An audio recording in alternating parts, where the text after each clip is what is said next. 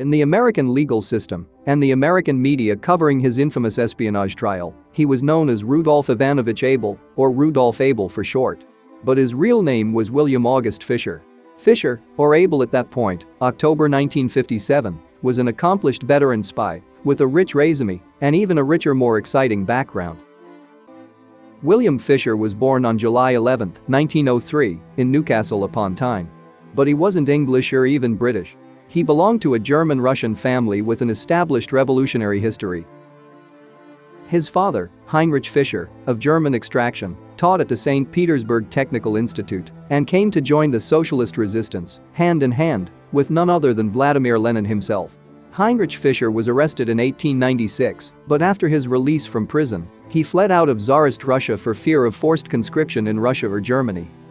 The family escaped to the UK, where young William was born, and where the family would continue their zealous communist and Bolshevik activism. After finishing school, William didn't go to university because the family couldn't afford the expenses, so he worked as a draftsman and attended evening classes. But all dreams for higher education were dropped when the Bolsheviks prevailed in Russia after the vicious civil war. The Fischers arrived in Moscow in 1921. Owing to his fluency in English, German, and Russian, young William found himself a job at the Comintern, the Soviets' organization for spreading communism throughout the world.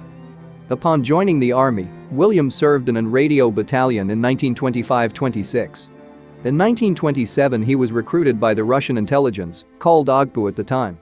He Russified his name to William Genrikhovich Fischer, married and had a daughter. Being a polyglot, he was posted around Europe, to Norway, Turkey, the UK, and France, to work as a radio operator. He returned to the Soviet Union in 1936 and headed the school for training radio operators. He narrowly escaped prosecution during Stalin's Great Purge but was fired from his job. But with the eruption of World War II, he was recalled to duty, owing to his great expertise in radio operation. He resumed training new operatives and joined the infamous Operation Scherhorn in August 1944. And for his success on this particular operation, he was chosen after the war to be posted in the most critical of all places, the United States. In October 1948, he traveled to Warsaw, Poland, now under a communist regime allied with the Soviet Union. There, he was given a U.S. passport under the name of Andrew Kaitis. Kaitis was an American of Lithuanian origins who died in Vilnius, Lithuania while visiting his family. Fisher, after going through Czechoslovakia, Switzerland, France, Canada, finally crossed into the U.S. on November 17, 1948.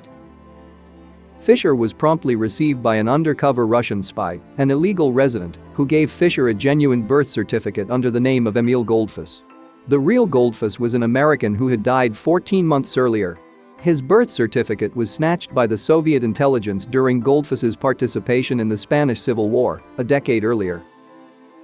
Fisher was given the code name Mark and ordered to reactivate the Volunteer Spy Network, a network focused on smuggling secrets of the atomic bomb project in Los Alamos. Fisher started right away to reorganize the network, but his efforts met an early catastrophic setback with the arrest of Julius and Ethel Rosenberg, who were in contact with one of his network's couriers.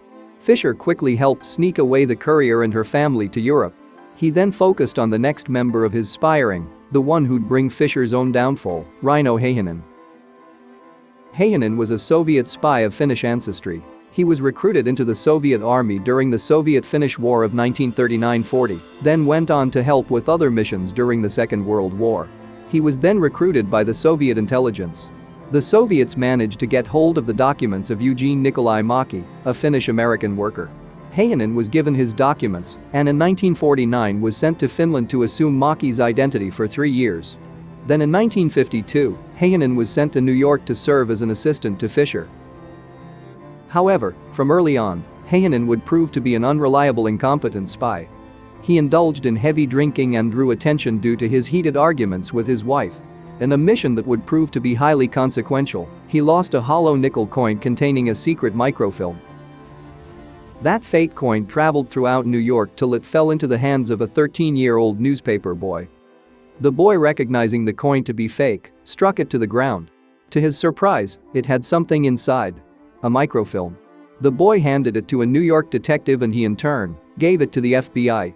For 4 years, the FBI struggled to decipher the message within that microfilm, but couldn't solve the mystery behind it. That mystery would come to be known as the Hollow Nickel case. Meanwhile, Fisher in late 1953 moved to Brooklyn, New York, and rented a room. He turned it into an art studio and started to assume the persona of an artist and a photographer with an irregular schedule, one that properly fit his alternative life as a spy. He started to intermingle with the Society of the New York Artists. Most prominent of his acquaintances was the famous painter, Burton Silverman. Heineman, who started working for Fisher as an assistant in 1954, would continue squandering the spy ring's work, mission after mission. Fisher was disturbed by Heineman's lack of discipline and constant drunkenness. In 1955, Fisher returned to Moscow for a 6-month vacation, leaving Heineman in charge. However, upon his return in 1956, he was shocked to find that his carefully organized network had fallen into disarray. Fisher found that many secret messages were left in place for several months, and that Heineman was so careless to the extent that he sent radio transmissions from the same location and even at times used incorrect radio frequencies. Moreover, he had spent from the network's budget on alcohol and prostitutes. So, by early 1957, Fisher sent to Moscow asking them to recall his inefficient deputy. And indeed, Heineman received a message from Moscow informing him that he had been promoted and that he was allowed to return to the Soviet Union. But incompetent Heineman wasn't that stupid. He knew that his recall to Moscow meant his punishment, maybe even execution. Heineman made up stories to delay his return to Moscow, even lying to Fisher, saying that he was taken down the ship to Europe by FBI agents. Fisher gave him money and forced him to leave the US. Heineman couldn't but leave this time. He arrived in Paris, but after a short stay, he contacted the American embassy there, declaring himself to be a KGB officer, asking for asylum. The CIA officials at first didn't buy Heineman's story. But when he provided them with information about the Hollow Nickel case, they started listening. He was returned to the United States, and there he started helping the FBI hunt down Soviet spies on American soil. Heineman, of course, didn't know Fisher's identity in the United States. Just his code name, Mark, but he was able to lead the Americans to Fisher's studio. Fisher by now had been alerted by the Soviet intelligence that Heineman had defected, and he was ordered to leave the United States immediately. Still, Fisher figured that with Hayden's help, the CIA and the FBI had probably figured out all his previous aliases, and that all his identification papers were most probably useless. The Canadian Communist Party succeeded in obtaining a new passport for Fisher, but before he was able to get hold of it, he was arrested by the Americans. Fisher decided that he wouldn't turn on the Soviets and the KGB and refused cooperation with the FBI. During the interrogation, he said that his name was Rudolf Ivanovich Abel, a name of a dead KGB colonel and a previous friend of Fisher.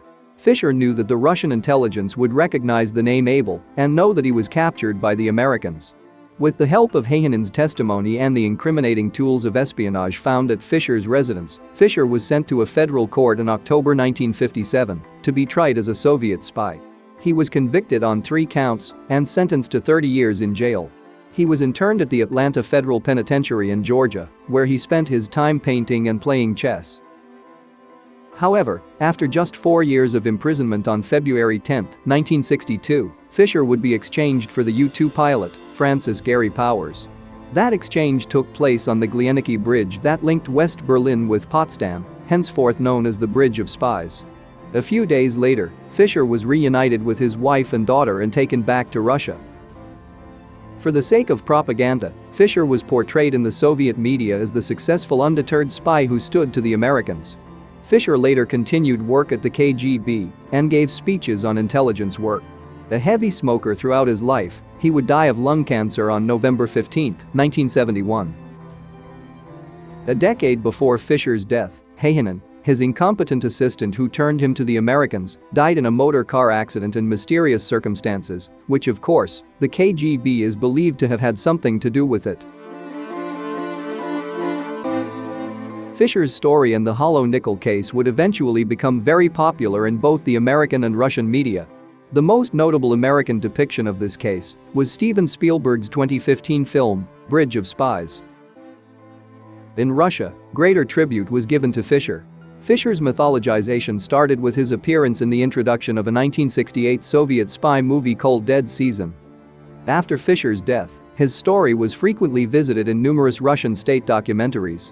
In 1990, the USSR in its dying days released a stamp featuring Fisher to commemorate his service. And on December 18, 2015, on the eve of the day of the state security officer's holiday for the Russian intelligence, a memorial plaque to Fisher was placed in Samara, where Fisher and his family lived during World War II and where he taught at an intelligence school. If you liked this video, hit the subscribe button and the notification bell to follow our future videos, and don't forget to check on our Facebook page for additional content. Thank you and catch you on the next one. Bye.